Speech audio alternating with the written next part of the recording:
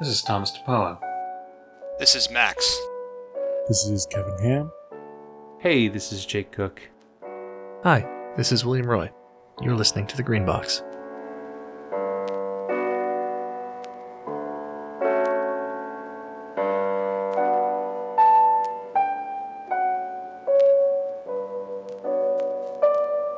All right. So, Aaron, welcome to the show. Thank you. We've asked you to join us here on the prestigious Green Box podcast because you're working on a Kickstarter for a Delta Green related movie. Why don't you tell us a little bit about it? Sure. Thank you. It's an honor to be called into the Green Box and get a chance to opine with my fine fellows. Just don't touch anything. No problem. Don't look. Don't even point. Right. You've looked long enough. Don't make eye contact.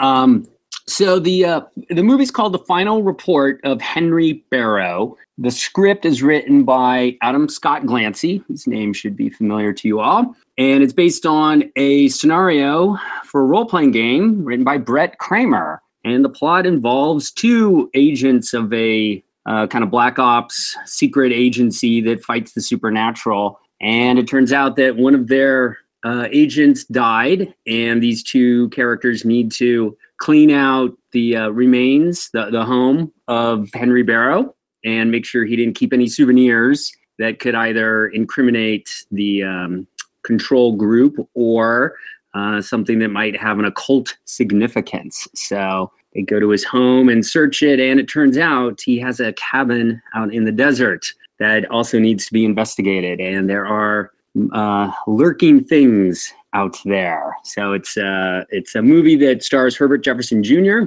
who played Boomer in the original Battlestar Galactica. A wonderfully talented actor, veteran for decades, and Brenda Gutierrez, who I met at a play that I did last year, and who's amazing, are going to be playing Agent Grimes and Agent Winifred, respectively. So that's a quick, short pitch. And I think it goes without saying that the Delta Green scenario, the related, is called Last Things Last. If you're curious about it and you haven't heard about it, find it in the Need to Know, like the free Delta Green rule set. Give it away like that? You're not going to let the audience ponder what it could possibly be? Thank you for coming to our Artifact Zero podcast, where we talk about the Artifact Zero movie. No one would go to see it. Also, I am hoping that you all appreciate my restraint about the use of the word boomer. Yes, I know the character it refers to, but yeah. Remarkable. So I think the number one question on everyone's mind, does Henry Barrow's cabin have 21-gallon cans of gasoline at it? And if not, why are you even perpetuating the sham? And by everyone, we mean specifically the one member of the Green Box who almost burned down his computer ranting about this. There happens to be a septic tank in the back. That is true, and there might be some cans of gasoline lurking in his little. And what hiding volume is the gas can store? Yeah, I mean, if it's not 20 single-gallon cans, I feel like you've done a great disservice to the legacy. I don't know. Maybe it's a step in the direction of realism. I was gonna say, we're gonna, just like for budget reasons, we might have like 4 or 5 gallon cans. No. You have the same 1 gallon can, but you just do multiple takes of it, so that it looks like 20.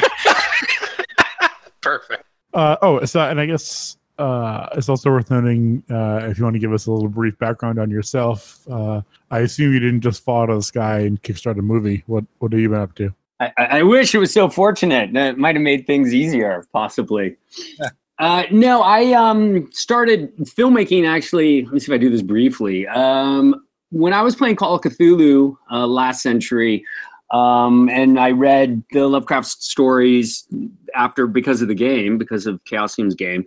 And when I read The Outsider, I had a vision, just like it just kind of appeared as how I could see it as a picture. And I ended up going to film school, Columbia College, Chicago, and ended up directing as part of a class project a movie called The Outsider. And it was accepted to the Chicago Underground Film Festival. But I connected to Andrew Migliori because he had a website in the Internet 1.0 days that listed Lovecraft movies, and I wanted to get mine listed on there because that would be a big deal to have your movie listed on a website. So I sent him my VHS tape of The Outsider, and I noticed that there was another Columbia College film there by John Stryzik called The Music of Eric Zahn that was listed, and I said, "Oh, can I see that? I haven't seen it." And Andrew, in the process of getting the tape from John said, "Well, why don't you get Aaron's movie and my movie in a feature, and you could do a film festival?" So Andrew, being an enterprising lad, decided to do that. He paired us with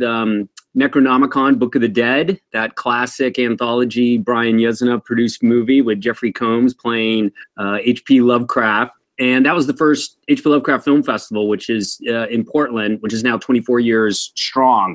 And because of the festival, I said, "Oh, there's an outlet for movies, and I love Lovecraft movies, so I'll keep making these." And I made a couple of them. The Outsider, one called My Necronomicon, that was really short.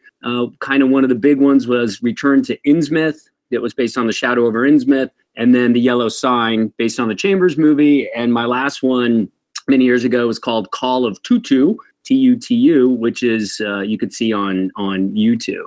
So it's been a while. I can give kind of the history of how the final report of Henry Barrow landed on my desk with Scott, if you want. But that's sort of the background, that I've been doing Lovecraft type movies and other type movies for a while, and wanted to get back into it, get back into the swing of things. Yeah, because I'd wondered whether you were a filmmaker who likes Delta Green, or a Delta Green fan who likes to make films, or a Call of Cthulhu fan likes to make films. You know, which kind of came first. So that's kind of yes to that answer, but that's an interesting kind of background. Yeah, it was a Lovecraft fan who went to film school. I was in creative writing at UCLA, and then I wanted to graduate school because I was really into movies. So it was more Lovecraft fan since a teenager, and then into movies, and then through Call of Cthulhu, which I continue playing, and then Delta Green. And I kept staying in touch. And it was at the film festival that I met Glancy, and we struck a friendship and kept talking. And after The Yellow Sign, which John Tynes co-wrote the script because he's really into Carcosa and The Yellow Sign, The King in Yellow.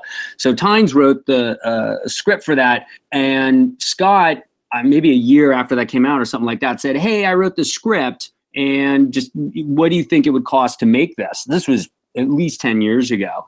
And I said, "Wow, this is amazing, but it's going to be like $20,000, $25,000 to make this." And I don't have that money. This was before crowdfunding. This is like, look, we can make this short film, because it was a short, and put it out. And then maybe in 10 years, we get our money back on DVD sales. And Scott said, "Understood." And then it just got shelved. But recently now we have Kickstarter, and I wanted to do a feature with a producing partner of mine, Ken Lobb, who has camera equipment now. He's basically got his own little studio, and he's like, "Let's do a movie." And I said, "Well, before we do a feature, I want to do a short and get our feet wet, get me, setting camera angles and all that fun stuff again." So I said, "Let's do something." I go, "I got this great script by Scott. Why don't you take a look at it and let's try it? Because it's short, 2 actors, just a couple locations. I think we could pull this off. I think this would be great." So Ken loved it. I loved it. I said, "Scott, can we go with this?"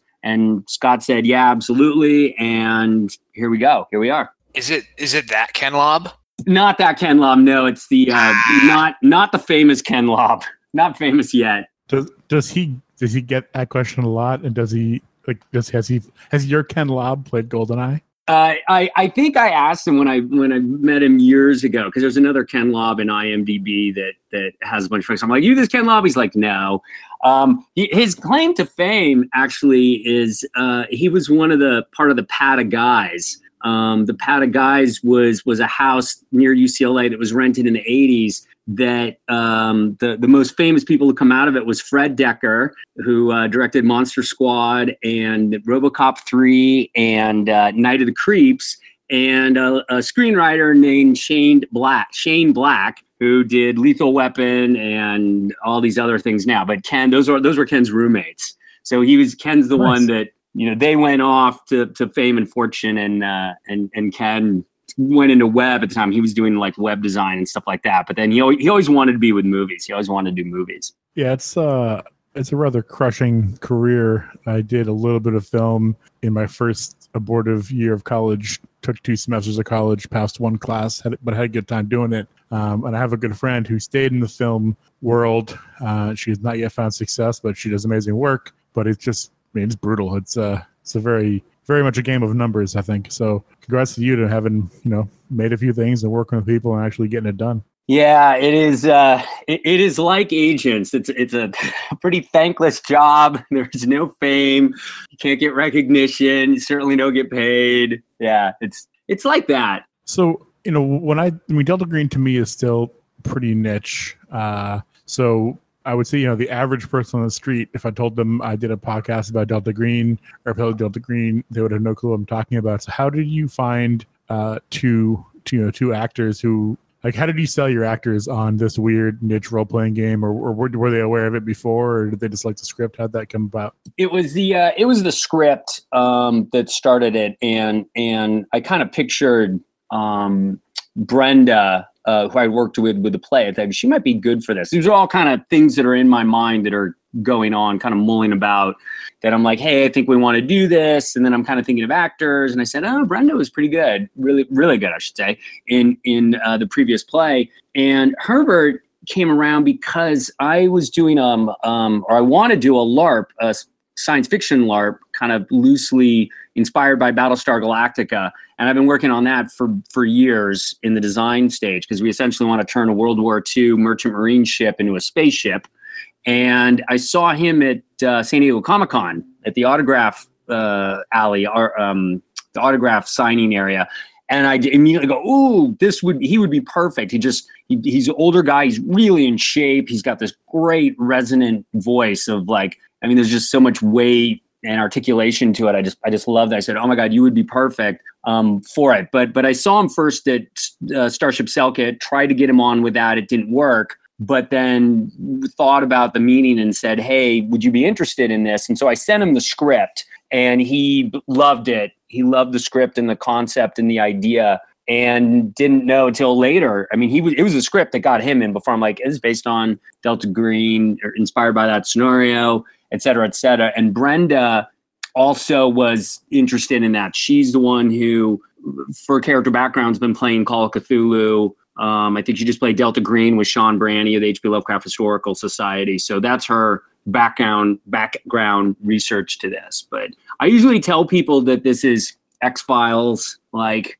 some people know the SCP Foundation, Men in Black, the new History Channel Project Blue Book. So I kind of just reference this sort of all-encompassing idea of government agents combating the supernatural in some way. And everyone gets that.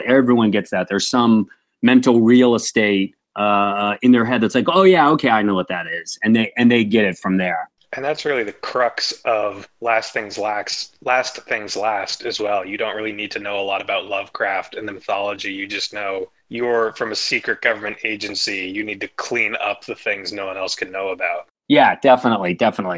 And what's interesting, I'm going to jump in real quick, is Scott's script is amazing. It really is. And we reworked it a bit. The original script, which was a big part of the budget, involved a burning. There was a big fire for something related to 20 single-gallon gas cans. And I'm like, dude, doing a burn is like way expensive, safety and a suit and all that, or we CG it and then it looks crappy. And so we kind of were rejiggering it. And at the Lovecraft Film Festival last year, Scott and I were talking about this, and we're saying like, maybe we don't see what's in the septic tank, the thing that's talking at him. We don't need to see that. But Scott came out and said, it doesn't matter what's in there, because it could be a monster that jumps out like a, perverted, distorted Jack in the Box, or it's an innocent person who sees this whole thing and reports the whole conspiracy. And no matter what, this person's got to burn. And that's what came in there and everything. I'm like, oh man, I mean, that's that. And to me, that represents, really like Delta Green and some of these things that you have to do that. Yeah, I think we've talked on the podcast before about what we like about Last Things Last or don't like, and I think universally, the scene of the house is kind of mundane and place setting, but the whole scenario runs around the the moral dilemma the characters make with each other. When you're playing the game as a handler, you don't need to do too much to get them talking about should they or shouldn't they, and that's what makes Last Things Last a fun scenario. So I interesting to see like how you it, but I don't translate know it. if I'd call it a moral dilemma because it has a pretty clear resolution. Like there's a right and wrong answer. It's more like an act of deception than an actual moral dilemma. And I know that we got into this with the whole Last Things Last to metamorphosis concept. Yeah, I can see it because I've run Last Things Last a number of times and try to bring in those elements of what are we going to do here? Maybe it's not a moral dilemma, but it is or could be a dilemma depending on how the players are taking their characters. In other words, are you someone who has your motivation protect the innocent? And if so, what if that's an innocent down there? Because if you don't know, once you know, okay, this is what it is, then the solution becomes very clear. And this is actually one of the things I talk about often comparing Call of Cthulhu to Delta Green, is that to me, Chaosium's Call of Cthulhu, which I love and still play, is very clear in that, all right, you have to shoot the tentacled monstrosity before it devours reality and every concept and hope of humanity in one fell swoop. Whereas Delta Green, I see, is you have to shoot your partner before they turn into a tentacled monster that is going to devour humanity. And you don't know, maybe they're not, maybe they are. But the idea of like, well, it's very clear that's a monster. I had to roll sanity, shoot it. Well, that's easy. But what if like, okay, it appears totally human is saying, help me. Okay, now are you going to shoot it? And I love in the need to know Last Things Last, that the handler's supposed to remind the players, like, look, you're going to take a violent sand loss, if you go with this. I love that, like, there is a price to pay even for doing the right thing. And I love that is embedded in Delta Green as a system. I just love what they've done with this new thing, Shane and Arc Dream, the whole Dennis, with the whole crew. So obviously you're not just, you didn't just play a game of Delta Green, write it down, and you're not shooting that for the movie. But is that a theme you're trying to bring over in the film? And how does, that's a complex theme when you're playing it in a board game. So how are you going to translate that to film, which can be challenging? The script really got it in that there's they basically have the argument. Spoiler alert! Everyone's in here. Spoiler alert! There is a wonderful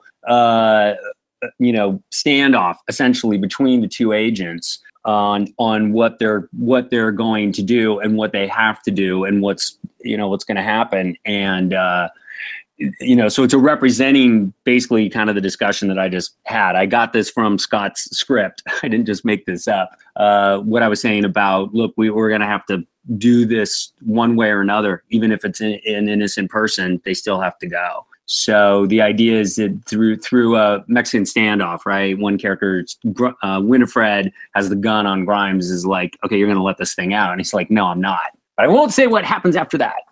Yeah, we got to leave something for our listeners' imagination and for the viewers' imagination when they see it. I'm curious, Kickstarter wise. When I think about a Kickstarter, I think of like if someone has an idea, they kickstart it, they get a bunch of money, and then go do it. You've obviously got you have a script, you have some actors, you have a DP.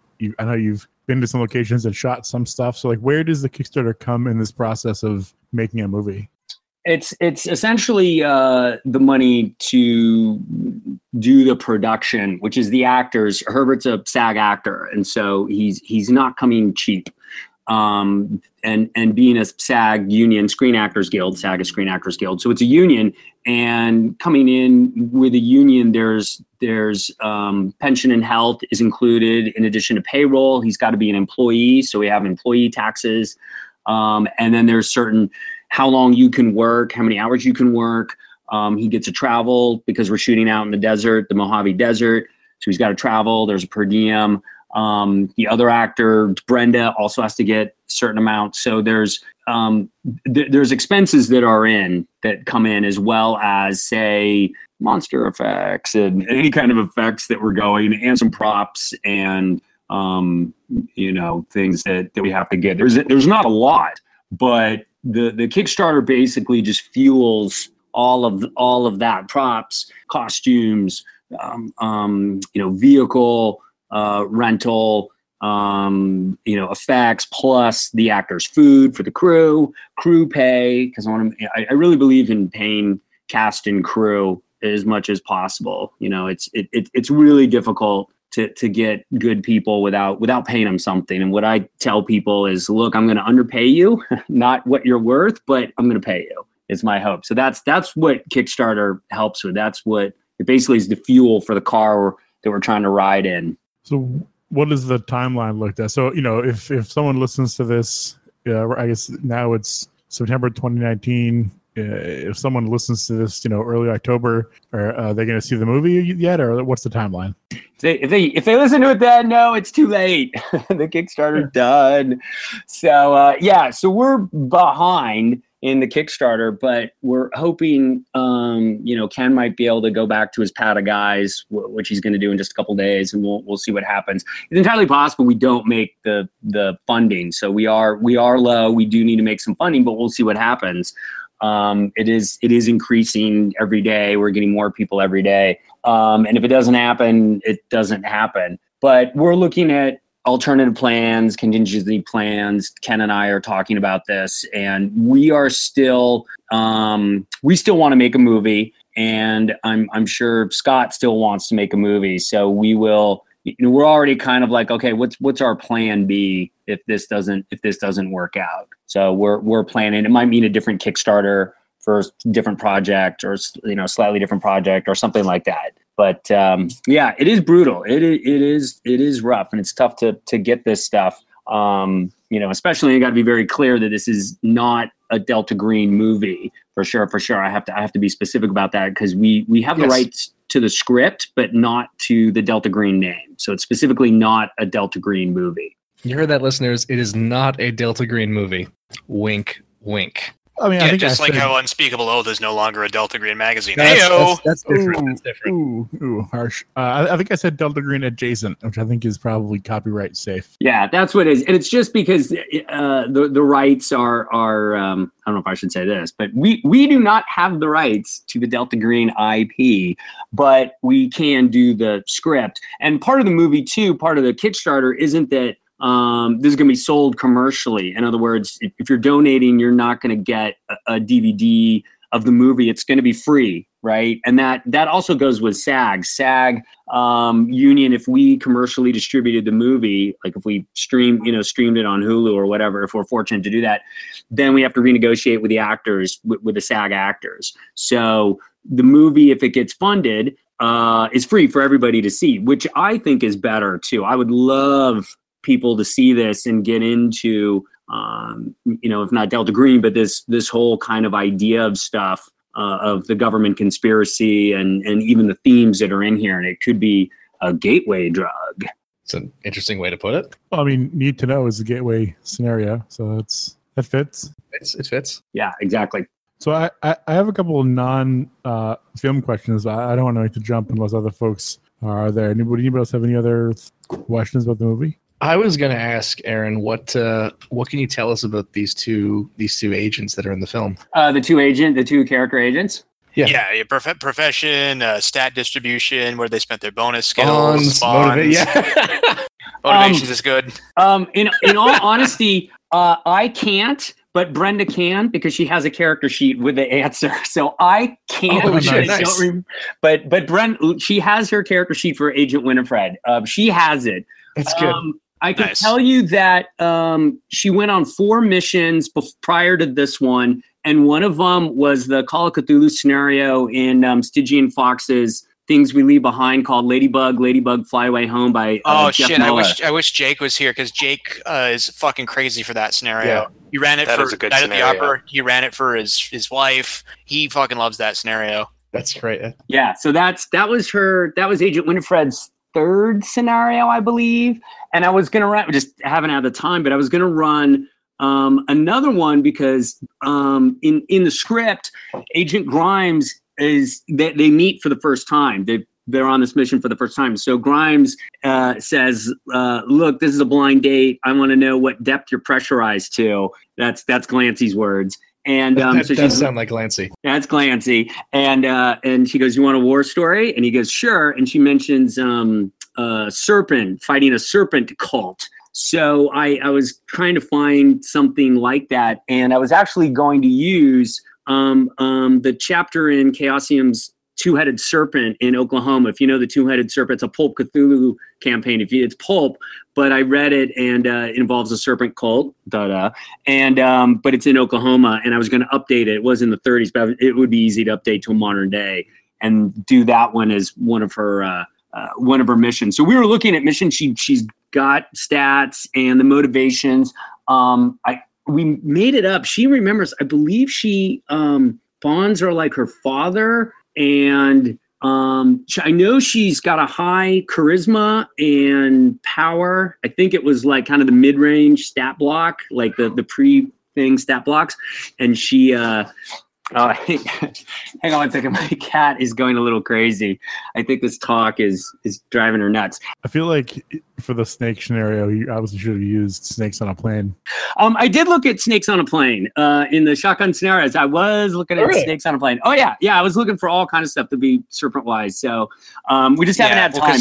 But yeah, I was looking at it. There's that one, and then Dole wrote a serpent based adventure, and then there's one about snakes that I don't know. Our cup runneth over. There are many snake themed scenarios to choose from, indeed. There's Unfriendly, which isn't about a cult, but which is about an agent who is secretly a snake.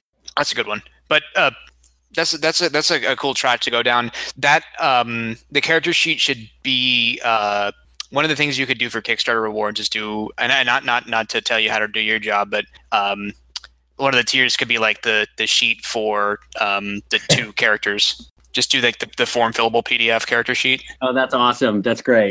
So one of the tiers that is Philly mentioning is I don't know how many minutes it is, but it's a 1 or 2 minute rant by Glancy about something. It's 2 minutes. And I played a game with him at this year's Necronomicon in Providence near me. And he began to rant about something, and I was like, "Stop! You'll be ranting about that later." That's my Glancy rant. That if you want him to get drunk and yell about stuff, you should just go and talk to him at the role-playing public radio room at the friggin' Gen Con. Well, that's the thing. Then you have to physically travel to Indianapolis, and this is for everybody who that can't costs make thousands that of dollars, and this one is only what, like $30, $40, $50? $40, I think. I just checked the page. This is probably the smartest reward, I think. This is the one I've seen people talking about the most. And you guys also have, I think, you and Glancy will run Delta Green for people if they pledge like $200. Yeah, we'll run. It could be Call of Cthulhu also, something like that. But yeah, the Glancy one, I should look. And we have to credit Cody Goodfellow because he's the one who suggested it. I have to. Yeah, it's $40 for a Glancy run, plus everything else, right? Plus you get the movie and reports and you get all the good stuff. But Cody Goodfellow, he was doing a reading at down here in Los Angeles, and Cody and I ran the southern end of the H.P. Lovecraft Film Festival for 7 years in San Pedro. So we hooked up and we're talking, over margaritas at the bar, and I was explaining the movie, and he goes, "What you should do? You should get Glancy to rant, like an egg timer and a glass of whiskey." And I go, "Done!" And it's in the rewards. Yeah, it's perfect. So speaking of physically going to Indianapolis, I know you have been to Gen Con once or twice. I know you used, or at least I know I've only been there 2 years, 2018, 2019. In 2018, you facilitated a Delta Green LARP, live action role playing game. Tell us about that. Yeah, there was two of them. I went to, my Gen Con history actually goes back. I was in, I went to the one in Milwaukee as a high school graduation present in 1980 something. And then I started going to Indianapolis in the past couple of years, and Delta Green LARP. Yeah, I pitched that to Shane over at Art Dream years ago. And a friend of mine was going to do a LARP version of Dresden Files. And when the new Delta Green came out, the new role-playing game, I'm like, oh my God, this has to be a LARP. And I know that Robert McLaughlin did a Delta Green version of Cthulhu Live. I have that supplement, but I wanted to get one that was specific because I've been LARPing for 30 years, and I love Delta Green and I love LARPing. And I'm like, ooh, I want to try and do this, and basically pull out all the stops that I've learned from LARPing.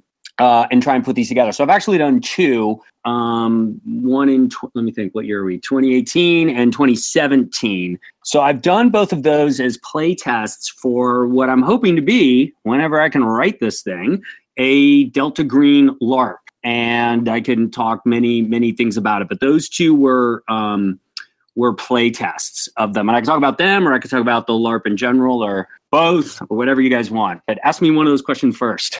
Has anyone ever been arrested? Because a Delta Green LARP sounds like a great way to get arrested. It does. And so one of the things that I was going to do is present a little card that says, "Hello, you're probably wondering what we're doing." And it's a little FAQ for a card that you hand out. Really clever, yeah. You literally, and this is all stuff that happened because, like I said, I've been LARPing for 30 years, and I was at some boffer thing in a park, and these people come up, and they see people running around in fake medieval outfits, and they're hitting each other with foam swords, and they're like, "What is going on?" I mean, this happens all the time. And so you either risk having someone, call the police on you, or you do something. And I'm like, just hand them this card and say, "Here's what you're doing." So that's one way. The second thing is that the mechanic for gunfire is, for right now, there's a couple things I'm trying to test. But the one we used at the Delta Green, the Gen Con LARPs, was flashlight tag, that you had flashlights. So hopefully it doesn't look so threatening, because in today's world, I can just imagine a person of color playing this, and in the original Delta Green, there was a supplement for it, and it's rarely seen today. But this, I think, was a very pre 9/11 book where they had instructions on how to make like an object that looked like a pipe bomb as a prop. Ouch! Yikes. I think that maybe it was Marco, who was not anyone here, but a dude on our Discord who was posting, like, because he'd finally found a copy and he was posting all the stuff from it, and there were instructions on how to make different props, and I'm pretty sure one of them was an IED of some kind. Yeah.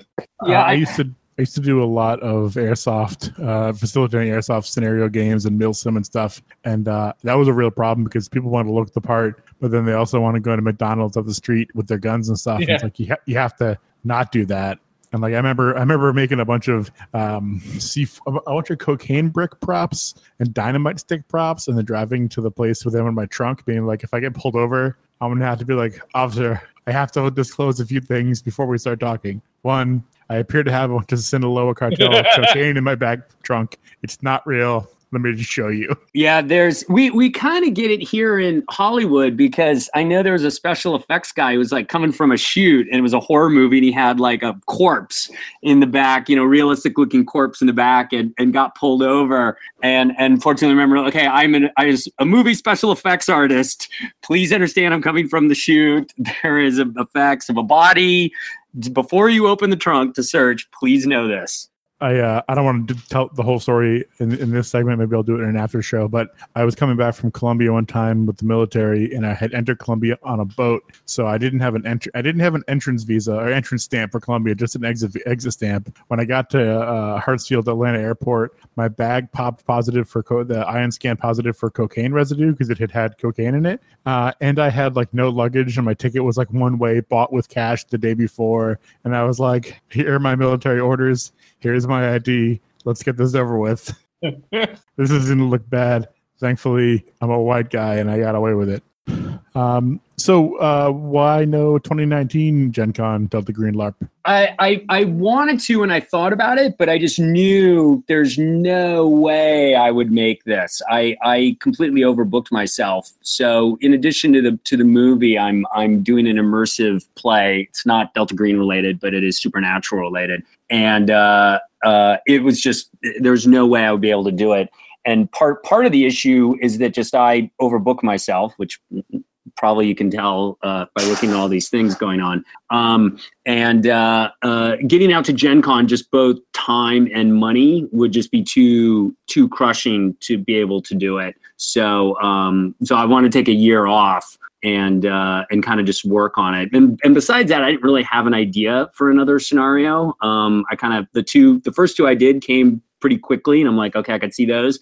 But then the muse did not bless me with her kiss of inspiration in the intervening years. So I just said it'd probably better just sit tight for a bit and work on some other stuff. In lieu of, I've been getting a bunch of ideas for Delta Green scenarios. I've gotten pages and pages of those that I want to try and start writing out and getting those out.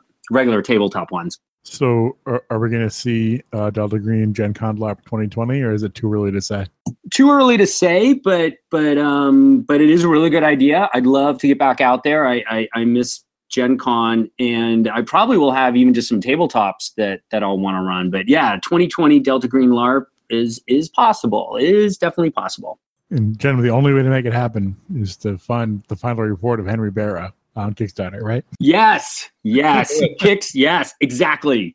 All right. So let's say, sorry.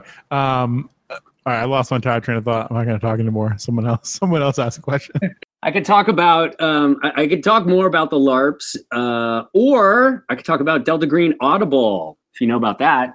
Ooh, what's this? I hadn't heard about this. Go on. Yes. So one of the other things that I had an idea for, it was kind of let me see how I could start this.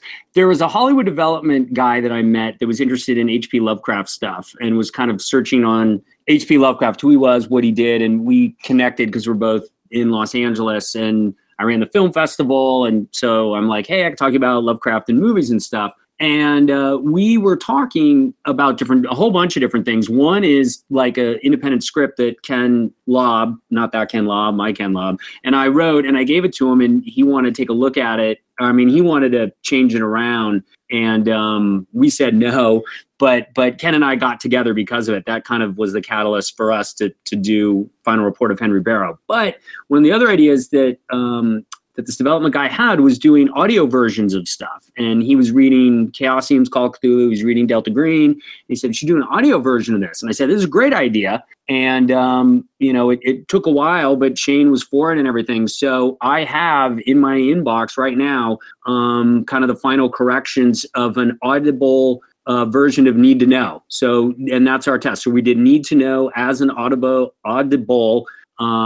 version that you'll be able to get, and hopefully somewhat soon. Like I said, I got all these other things, but I have like the final corrections. I'm bouncing it back to Shane for his approval, and hopefully this works. We can do more of these. I would love to do more audio versions of Delta Green stuff, either the rule books or the modules, or what I would love to get to, and I have a bunch of ideas about this, is actually some kind of like PDF interactive audio accompanying scenarios, or an audio choose your own adventure type Delta Green. I've got a couple ideas for those. So this Need to Know is a test, is our trial balloon. So hopefully this does well and people want more of it, because I'd love to do more of it. I was watching Shark Tank because it was the only thing on TV last week, and they had a children's book where you would put the app on, you read the children's book, and when it heard you read certain things, it would do audio, like play a choo-choo train or Thunder Crash or whatever. And we've talked on the show before about sounds in gaming and stuff, and on your tabletop game. And the reason I don't do much of that personally is that I don't have the ability to manage all that at once. But if I had an app that would, if I knew if I said something or read a line of dialogue, it would automatically give me a cue or something, that'd be pretty cool. Yeah, my idea on a lot of them would be that you could theoretically queue up, like, say, a description, or an NPC says something, or you ask them some questions and they say their things. Some like of the stuff. Soundboard. Yeah, I know if you haven't checked out yet, Sirenscape. It has an app with a bunch of sound effects, and I know they did some for Call of Cthulhu, for Master and Lathotep. They've done some sound things like that.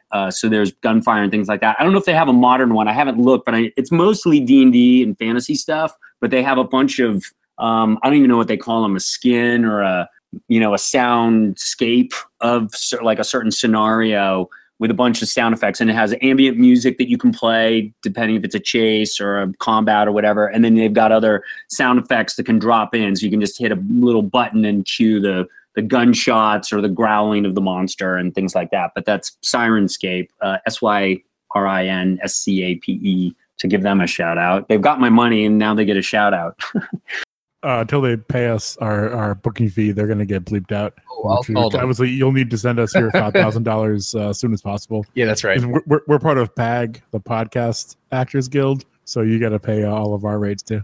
Is that what the A stands for? podcast audio guild. Something like that. I've spoken often on this podcast about my love of audio and anything that can get more people into using multimedia to scare the living shit out of their players. I am 100% behind. Yeah, I came from a LARPing, like I said, I come from a LARPing background, and so I do crazy kind of shit with my Call of Cthulhu games and stuff like that. So I would love to hear more about that as a guy who's never really gotten into LARPing, but does crazy augmented reality shit at the tabletop anyway. I would love to hear more about that. I'll give you one. Let's see. I got two examples. The first one is one that I've actually run. It was a Call of Cthulhu scenario, and I have a way back in the early days in the Miskatonic repository. The first thing I got, I think, with Chaosium. It's a dual scenario called "Farewell My Sanity," and it's about a detective agency in the 20s. They take place in Los Angeles. So the first one, they're deep ones in Venice, which is right where I live, Venice, California. The second one is on Catalina. But the third scenario, which I didn't publish, was in the 20s, this disheveled man in a stage magician's tuxedo suit walks into the agency, and it looks like he hasn't slept in ages, and he's sniffling because he's been taking cocaine, and says, I need you to solve a murder. And hopefully the players go, well, who died? And he's like, I did. And he needs you to, it's from the DOA. So the movie, old classic noir movie called DOA. And what happens is his second self was killed in the Dreamlands, and he's a hypnotist, stage hypnotist, and he needs the investigators to go into the Dreamlands and find out why he got killed, because he can't sleep in anything. And so when I run this, at the table, I literally hold a watch in front of the player and start talking to him. I put headphones on and play a track of me saying the hypnotism words, and then it drifts off into an ambient track by Lustmord, and then it goes, and then I blindfold them, and then I do that to each person while they're all blindfolded, listening to this ambient track of like weird me, telling their hypnotism and weird stuff. I completely changed the room. So I light candles, I put weird artwork, props, and scents. I completely changed the room around. And then when they're ready to come out, they lift their hand. And then I take the blindfold off and the headphones off, and I go, okay, you wake up in this cavern of flame, and the room is totally different. So that's just one example of crazy crap that I do. That's really good. Yeah, that's really impressive. Bravo. And I got one that I thought of, a Delta Green scenario that I just had this twisted idea a couple of weeks ago, and it involves live earthworms. Oh, I don't want to say more, but this is something that I might play test at the Dead of Winter convention, which I will give a shout out to, because that gets some Delta Green stuff. Morgan Hua and a couple other people are really into Delta Green and stuff. Dead of Winter is Matt Steele's all horror role-playing game convention. It's invite only. It takes place in December at a haunted hotel in Northern California, and it's all horror role-playing games. Why would you shout it out if it's invite only? That seems kind of counterintuitive. It's a total tease, but because you want to get on the list. Of course. It's because what he does is he does it as Friday night. There's absolutely no gaming. It's just sit and hang and talk to people, because you rarely get a chance to do that. And then there's a Saturday day game, a Saturday night game, a Sunday day game, a Sunday night game. So there's 4 games, each one 6 hours. Each one has 6 players plus 1 GM. So however many there are, it's the multiple of 7. So everybody's in a game, and you pick the ones you want to be in, and then he puts you in ones because he knows the GM and the scenario, and he goes, ooh, this person would be great in this game. And he wants to do stuff that's really different this year, because here's another plug. I ran the playtest of Wormwood Arena at Gen Con way back when. Greg Stolze's scenario, I believe it's, what's the one? No, I'm sorry, Star Chamber, not Wormwood, Star Chamber. The one where you play the agents getting a debriefing, right? Is that it? Star Chamber. That one's good. Yeah. So it was the playtest of Star Chamber, and I needed another player. I only had 3 players, and Matt Steele walks into the room out of nowhere. I didn't even know he was there. And I go, oh my God, Matt, I need you in this game right now. And he goes, okay, and played it. And it blew his mind. He loved this idea. If your listeners are familiar with the Star Chamber, you're playing Delta Green agents, hearing a debriefing of a mission gone wrong, and you play those other agents in the mission and you go back. And what's amazing about it is depending on who's talking, the main character that's saying, when you're asked what happens and they're explaining it, all the characters conform to that person's point of view of them. So if two agents don't like each other, when the one agent A is talking about it, agent B comes off as like a total ass. And when agent B talks, character A comes off as a total ass. So it's a very Rashomon look of a Delta Green scenario. It's brilliant. So I ran that for Matt and he just loved it. And he goes, okay, I want to do different things. Just push game mastering of role-playing games. Like let's push the envelope of what it means to run a tabletop game. And I've been doing that for years with LARP. So I got props, I get guest people coming in to play NPCs. I do it in weird locations. I've run games at the old zoo, at museums, at the beach. So that's me. I mean, what is the process to request permission to run a game at an old zoo? Well, there's a location you can look at. It's called the Old Zoo. It's in Burbank or in Griffith Park. And it literally, the Los Angeles Zoo moved. And so there's the Los Angeles Zoo, but then their old like bear pens or tiger pens are still there. And it's just like they're filled in and they got picnic tables. But look at it. You can see pictures of it online if you look up Old Zoo, Griffith Park.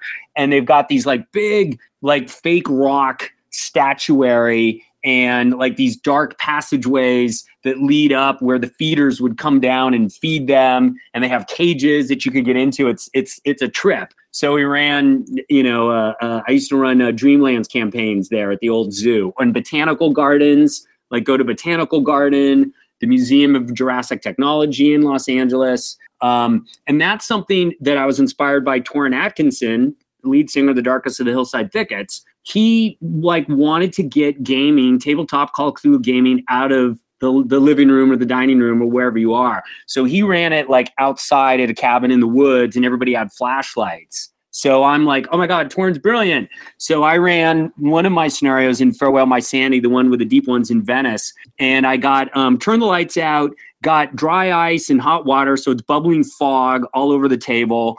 Which gets the character sheets wet, by the way, and playing swamp sounds. And I give all the players a flashlight, and when they're in the swamp of Los Angeles. So it's those sort of things of adding the atmosphere, the lighting, the sound, music, props, location. When I run Last Things Last, I have a mask that I bought of an old witch. So when the septic tank hatch opens, I got to duck down behind my keeper's or handler screen and put the mask on and come and go, ah! Those are things you lose running games online. Very much so. Well, I want to try one for Into the Darkness. I pitched one, but he was like so backed up because I want to figure out like what can I do, behind my little computer screen here. To increase the horror. He actually was a player in one of my games at Necronomicon. One of the guys from that show. Tom, right? His name. Is it yes, Tom yeah, Rayleigh? Tom Rayleigh. Yeah.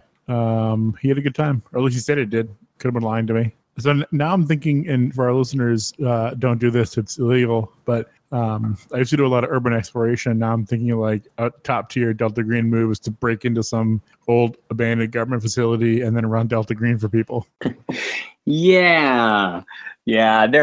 That might happen. What's interesting is when I'm doing the LARP rules, so I do have an outline for the Delta Green LARP, and one of the big things I want to give is like handlers who run this, like advice on how to get locations, what to do with the locations, how to handle stuff. Because a lot, for example, I'm thinking like you could do a lot just in your own apartment. Right? If you say there was a murder here and it's your apartment and you kind of just get some fake blood stains somewhere that you have to clean it up, maybe some broken glass somewhere that you're gonna twist or something, and you leave secret messages around, or there's a lot that people are able to do in smaller places. Your car could be a place that they have to investigate. You just park it somewhere spooky, but the clues that the players have to find are just in your car, so you can sort of handle that. There's a lot of ways that you can get away with it with very little and things that you have. You drive all your players out into the middle of the woods, and then from each of their phones, text a death threat to the president. Be like, all right, now you're in the real LARP, buddy. And then drive away. Yeah, go now. But there's a lot of stuff. Basically, there's a lot of stuff that you can see sort of that I've been doing between movie production and role-playing games, tabletop, and LARPs. And all three of those things mix and mingle in my creative stew. And so they all kind of spill back and forth between I'm doing a movie and I'm playing the role-playing game for the character to build the character. And I do a tabletop role-playing game and I bring movie music and props from stuff and other actors. And all this stuff to me is so similar that I love just ripping off what other people do from one medium of expression or art form and bringing it into another one. Well, that's really interesting, and I actually didn't expect to get into this level of detail when we invited you on. So I'm glad you've been able to give us some neat things and take us some places we didn't plan for. All of our pretty pleased where we ended up with this. Questions, all of our pre-planned questions were like, "Tell us about the movie, tell us about Kickstarter, tell us about gas cans." So some pretty neat. Yeah. No, I love Delta Green, and it really resonates. Delta Green, especially, like I said, I was Call of Cthulhu has been my favorite game, but then once that I read the early ones, the pre-Arc Dream version, the Pagan Publishing one, and has been talking to Scott, known him for like 15 years, and John wrote the script for my movie. But really, at this point in my life, at my age, and reading the stuff, I'm like, this really resonates, the new Delta Green, and I just love it. And all I'm thinking of is scenarios and movies and audio and get any way that I could sort of bring this into stuff. Just, I don't know, whatever reason, it struck the chord in my soul. Well, that's good. Have we got anything else? If you were to pick another Delta Green scenario to file off the serial numbers and make into a film, what are there any that stick out that you think might have potpotential? Oi. Jeez. Well, my next question would be like, is money no object? Let's assume that money is no object. Look, sure. I think we should assume money is an object, but realism is. So you're not going to shoot black sat in space, right? Like how far are we going to go? Let's say you have a reasonable Hollywood budget. Oh, if it geez, that's like a huge one. I would probably I haven't even read it, but I'm kind of interested in other than like Night Floors, but the new Impossible Landscapes. A King in Yellow reality tripping sort of scenario, I think would be absolutely bizarre and a trip to get into. Something like neat, but I'd want like Guillermo del Toro to direct it.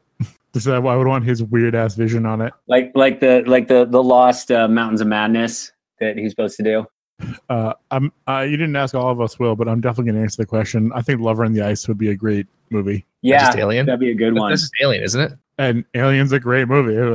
I mean, I'm glad that you've come around to my position that the Amante is just a budget xenomorph. I never disagreed with you. What I said was I don't care. That's fair. I think that it looks stupid. Hopefully, you get like the who's the guy who worked with John Carpenter to do all his practical effects? Rob Bottin. Get Rob Bottin to do it. Bottin. It's pronounced Bottin. Get him to do it because he would make it look less stupid. Did you guys see The Hidden with Kyle MacLachlan in the 80s? There's a movie called The Hidden that's in the 80s that Lover in the Ice reminded me of. That sounds familiar. I think I might have seen it, but I don't remember it. Yeah, you guys want to check out if you want to know a Lover in the Ice. It came and went theatrical, but it stars Kyle MacLachlan, who is Twin Peaks detective, the Twin Peaks agent, which is another great series. If you're into Delta Green, you got to see Twin Peaks, or at least the original version. Oh yeah. But yeah, I can't remember who else stars. I know it's Kyle MacLachlan. It's a low budget, but it did get theatrical release. And it's called The Hidden. And spoiler alert: hidden aliens in human bodies. Ooh. So I made almost everyone else here watch it because it's one of my favorite. It's probably my favorite Delta Green movie. It's a low budget flick called Alien Raiders. You ever seen that? I did. Yeah, I got it at the Lovecraft Film Festival. That was by Dan Myrick, I believe, who was part of the Blair Witch Project. Was producer, director, or writer, or something. Yeah, when people ask you what movie like fits a Delta Green scenario most, that's what comes to mind. To me, it feels just like a DG scenario that just spirals out of control in all the right ways. The only place I can ever find it is there's a really crappy version uploaded to YouTube. I've never found it anywhere else. I ended up buying a DVD and ripping it myself. I've never like seen it in a store, seen it on a streaming service, seen it to buy anywhere else. It's like kind of dead to the world. Just sad. Yeah, it came and went. I'm looking at it. It was Ben Rock was the director, and Ben was the production designer on the Blair Witch Project. So it wasn't nice. Dan, but yeah, he did all the little stick figure witches in the Blair Witch Project, and then he did Alien Raiders. Turns out it was first feature film as a director, released by Warner Home Video. So hopefully you can sort of find it. But yeah, it was amazing. And at the Lovecraft Film Festival, Glancy introduced it. And it was great to, because Scott kind of always introduces the Delta Green like film. So he did the Oat Studios ones, Firewatch or Firebase. And then there was another one. But Alien Raiders, he goes, this is one that it's in the middle of the movie where the agents are racing to do their thing. They already got their briefing. They already picked up their equipment and their gear, and they're racing to the climax. And that's kind of like just before the movie starts. But yeah, Alien Raiders is amazing. I'll have to give Glancy I'll have to get with Glancy at some point and talk about how much we both enjoy it. I still haven't seen it. Were you not there at Night of the Opera, moving Night of the Opera when I made everybody watch it? No, I wasn't there for that one. I'll send you. We'll get together. It's wicked hard to find, and the YouTube version is really awful. All right. Well, I guess I feel like that's a wrap. Yeah, Aaron, thanks for coming on. Thanks for coming on, man. Thanks for taking time out of your busy schedule. Thanks so much for having me. It's a long time, hoping that you guys would give me the call. I'm very excited. Thank you. Honestly, I don't know if these guys, but I just didn't even think. I figured you'd be too busy. Winter time for small time podcasts like the old Green Box. Small but with heart. And don't say it's small, it's dense. You guys are dense and hard. Yes, we are very, very dense. I have been told that. We are the only Delta Green podcast in the world. That's right. Only all Delta Green podcasts in the world, except when we talk about other things. Yeah, so thanks for coming on, man. Listeners, be sure to check the description for links to the Kickstarter thing. Go give this man your money. It sounds like you'll be giving Boomer your money, and what better? That's the American dream right there.